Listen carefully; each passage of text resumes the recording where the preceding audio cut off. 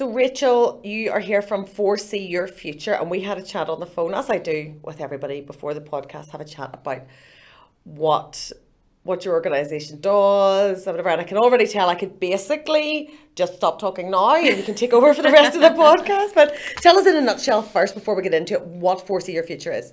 That's the challenge, is trying to get it into a nutshell. So Foresee Your Future is a social enterprise, obviously, and we are industry or employer led. And really what we're trying to do is develop enhanced career support for young people, particularly at key decision making points in their journeys. So, we discovered and we all know this, over the past 8 to 10 years, there are significant skills shortages, there are bottlenecks in skills pipelines.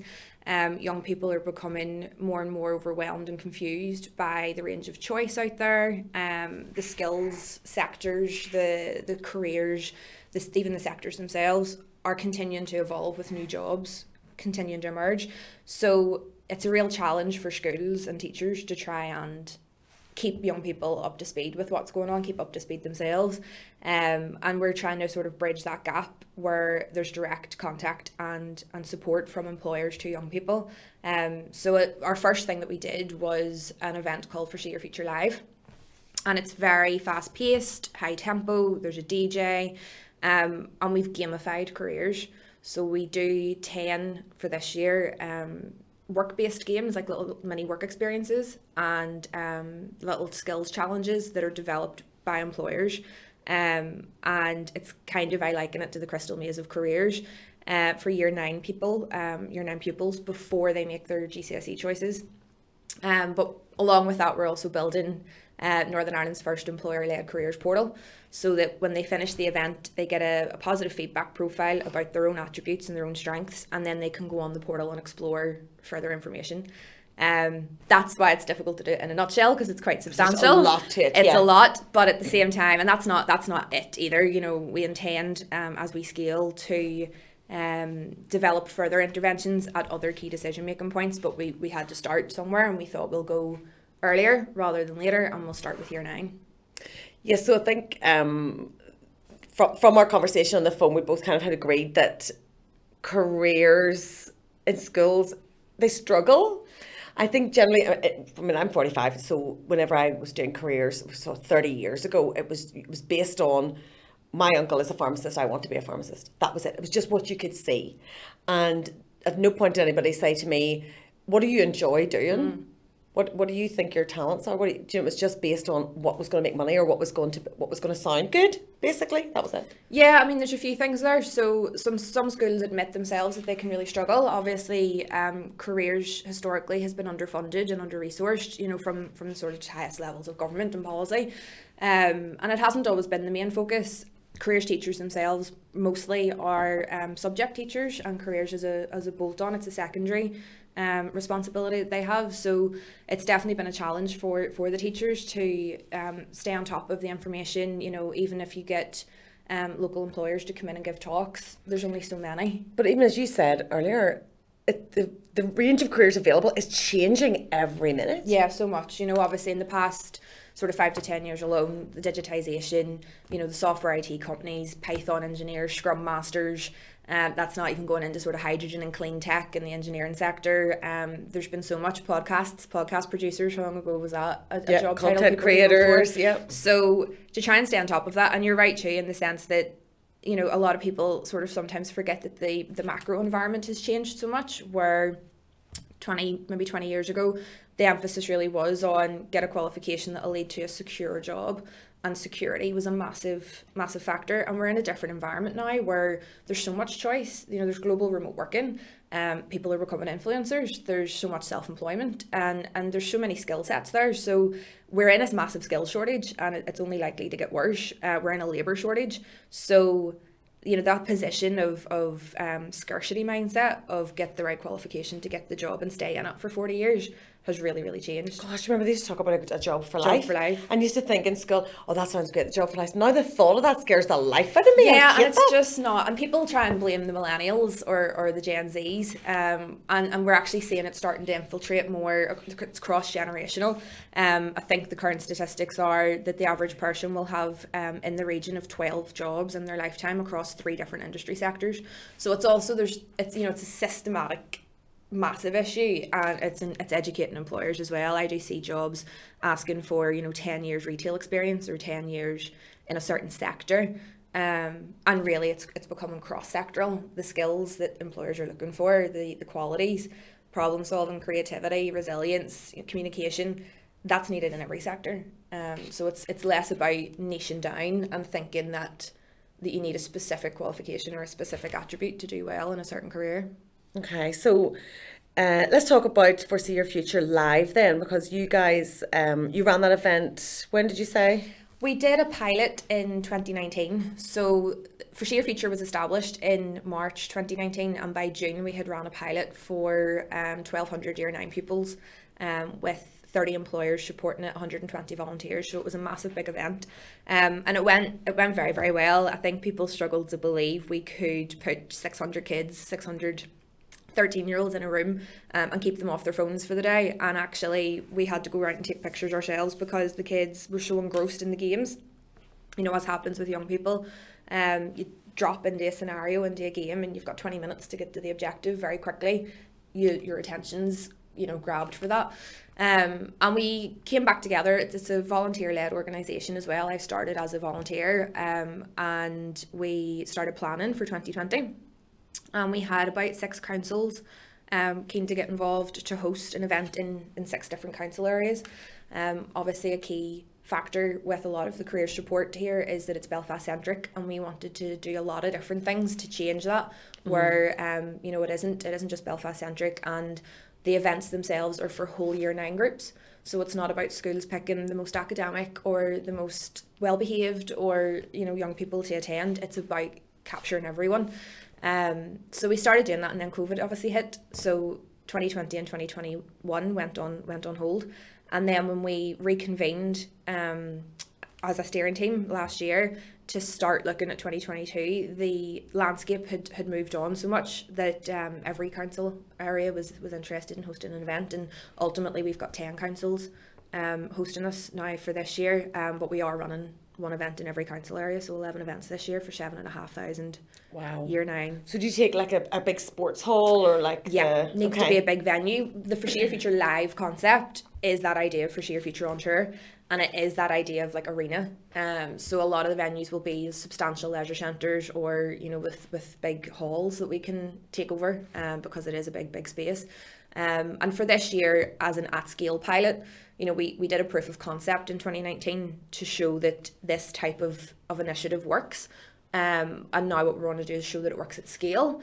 But our vision, and hopefully we can get there, is that we will run Foresee Your Future Live for every Year 9 people in Northern Ireland every year, so about 25,000 kids a year. We'll have this kick-off event and then get access to the portal. So as we continue, we'll be able to reach the entire population with a enhanced careers initiative. So at the end of their day, they go home and they're able to kind of reflect back on what will they have learned, what their skills are, Yeah, a few different things. So in some ways, the events themselves, it's kind of like osmosis. You've got 30, 50 employers from all different sectors. So we don't push a particular sector. We don't push a particular agenda as such. All the sectors are struggling with skills and staff. So it's not for us about saying, oh, you absolutely should go and become X, Y, Z. It's what are you interested in? What are you passionate about? What are your natural attributes? Because we all have them that we've already developed. So at the end of the events, they should have had a really good day of fun. First of all, that'll engage them and make them think that this career stuff isn't boring and they don't want to roll their eyes every time they hear about it. They should be seeing, our games are facilitated by apprentices, young graduates, young managers from employers. So they'll see the types of clothes you wear in different jobs. They'll see different types of people with different accents and different, might be some with beards and tattoos, and there might be some girls, female engineers. So it's that concept of you can't be what you can't see, and it's exposing them to that idea of all the different types of companies and jobs in Northern Ireland. And they should have done activities and games. There's something for everyone. So whether it's their peers saying, you know, oh, I didn't know you were good at that. I didn't know, oh, you were class at that game. So they're starting to see things where they think, a lot of young people use the phrase, I'm not very good at anything. Or when you ask them what they want to be, oh, I don't know. There's a shoulder shrug. And really from this, it's them starting to see here, I didn't know that I had manual dexterity skills, or I didn't know that I was good at coding. So it's helping them see those things early. And then when they get access to the careers portal, there's linkages there to, as we call them, our career heroes, who are our volunteers at the events, so that they can find out more about those people's journeys and hopefully find someone who is relatable for them. Amazing. So where are you now at the minute with the development of the portal? Is it ready to go yet, or is it? It's in progress. It's in progress as we speak, and we're about to go through a testing phase. So the live events, obviously, the venues are all booked. We have our member companies, and we're always welcoming new members. We're a very collaborative organisation and intend to grow that, you know, that supporter base.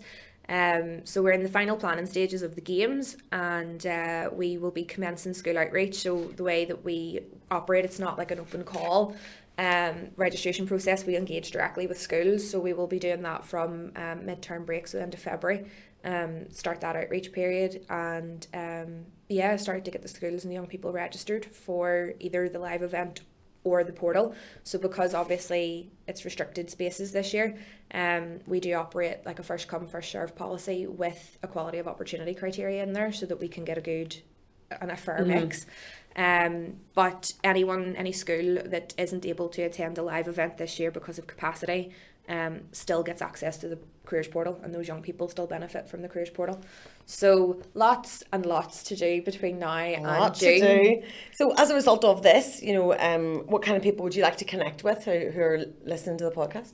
It's a really good question. It's very broad. We do tend to get anyone we speak to, venue staff that we've gone out to speak to when they find out what we're doing. We always get one of two stories. Someone tells us about their experience with careers, or someone who was influential or inspirational that guided them or not, as the case may be. Or we hear about people's children and the current experience they're going through. And the common thread is that it really hasn't changed in 30 or 40 years plus. The stories are very similar. So, whether it's a potential organisation that wants to collaborate, believes in what we're doing, wants to sign up as a member. We have had individual parents reach out to us, which is fantastic. It's not what we're geared up to do right now, but the fact that the appetite and the interest and the support is there speaks volumes. Obviously, we will be going out to schools directly, but we welcome, contact and outreach on behalf of the school in the first instance. And so, it's we're open to have any and all conversations, really. And with employers? 100%. Yeah. That's the member companies that we refer to. So whether it's a company that wants to come in and help us provide something, benefit in kind, because as a social enterprise, obviously, and social value, a lot of what we do isn't necessarily financial. It can be benefit in kind as well. So what kind of thing could they offer? Well, we have a range of things, different things. We have the setup itself of the games, of the venue space, has partition walls, and there's a partition wall contract as such to set those like up. Like shell schemes? Yeah, kind of. Obviously to sort of separate the space into the zones. And we have, graphics. We have real need for sort of graphic design and some support in what we're doing that way. One of the game resources, so one of the games is called Chop Chop, and it is a food manufacturing type game, which really seeks to focus on your manual dexterity skills and your sort of completing or following procedures to a spec. So we, for the 2019 event, handmade biodegradable Play-Doh pork loins. What? Yeah, it's what it sounds like. So 2 days before the event, the day before the event, we had our member company volunteers with mixing bowls, hand making. It was a great arm workout. Biodegradable, because we have to be sustainable. Biodegradable homemade Play-Doh pork loins with food colorant, so that we created essentially like a pork chop, and the kids then got their hairnets and their aprons and their gloves and their plastic knives, and they got the brief, and they had to cut against the clock the pork chop to meet a client spec, getting the fat off but keeping the meat. We did have a few vegetarian and vegan young people, and we had to promise them that it was Play-Doh. So they did, but it's interesting the things that you see that way. So they had to do the challenge. So obviously for this year, that year was 1,200 pork chops. Right, okay. Which was a lot. Yeah. This year, 7,500 pork chops. So obviously Okay. there's a need to have a mass-produced, support on doing that commercially. So yeah, there's so many different ways. And as a collective that's essentially trying to make change, we're essentially a grassroots organisation. There's never a conversation of how you don't get involved or turning anyone away. It's always how can we bring you in. We've got supply chains collaborating, we've competitors collaborating, because that's the ethos of how we're going to try and make step change. It's not oh no thank you, we don't need. It's how can we work together? Because that was the most random thing that you could ever say. We need people to help us, support us make biodegradable pork rinds. Yeah. So I guess if you're any kind of company or employer who wants to get involved, you could just go, hi, and you never know where this could take you. Absolutely. You never know who you might be. We have training organisations, we have printers, we have engineering companies, we have public sector. We do want to represent every sector, which is really important. We also obviously promote the third sector, which isn't normally done as a careers route. Media and broadcasting, there's always routes for all sorts of support. So it is just, let's have a conversation. Yeah, so if you're passionate about trying to sort of help young people sort of get a grasp on the very complicated careers market, but just even as you say, just getting to grips with what you enjoy and but also resilience and we're tying it so much more into like what I jokingly refer to as adulting. So, we did focus groups with 17, 18-year-olds, and they had feedback. Like, one of the best lines for me was, I go to school and I do my studying and get my qualifications, and it teaches me how to get the qualifications to get a job, but sometimes I don't feel like I'm taught how to live a life. And we were asked by young people for more on mental health, finance, what are interest rates, what are pensions.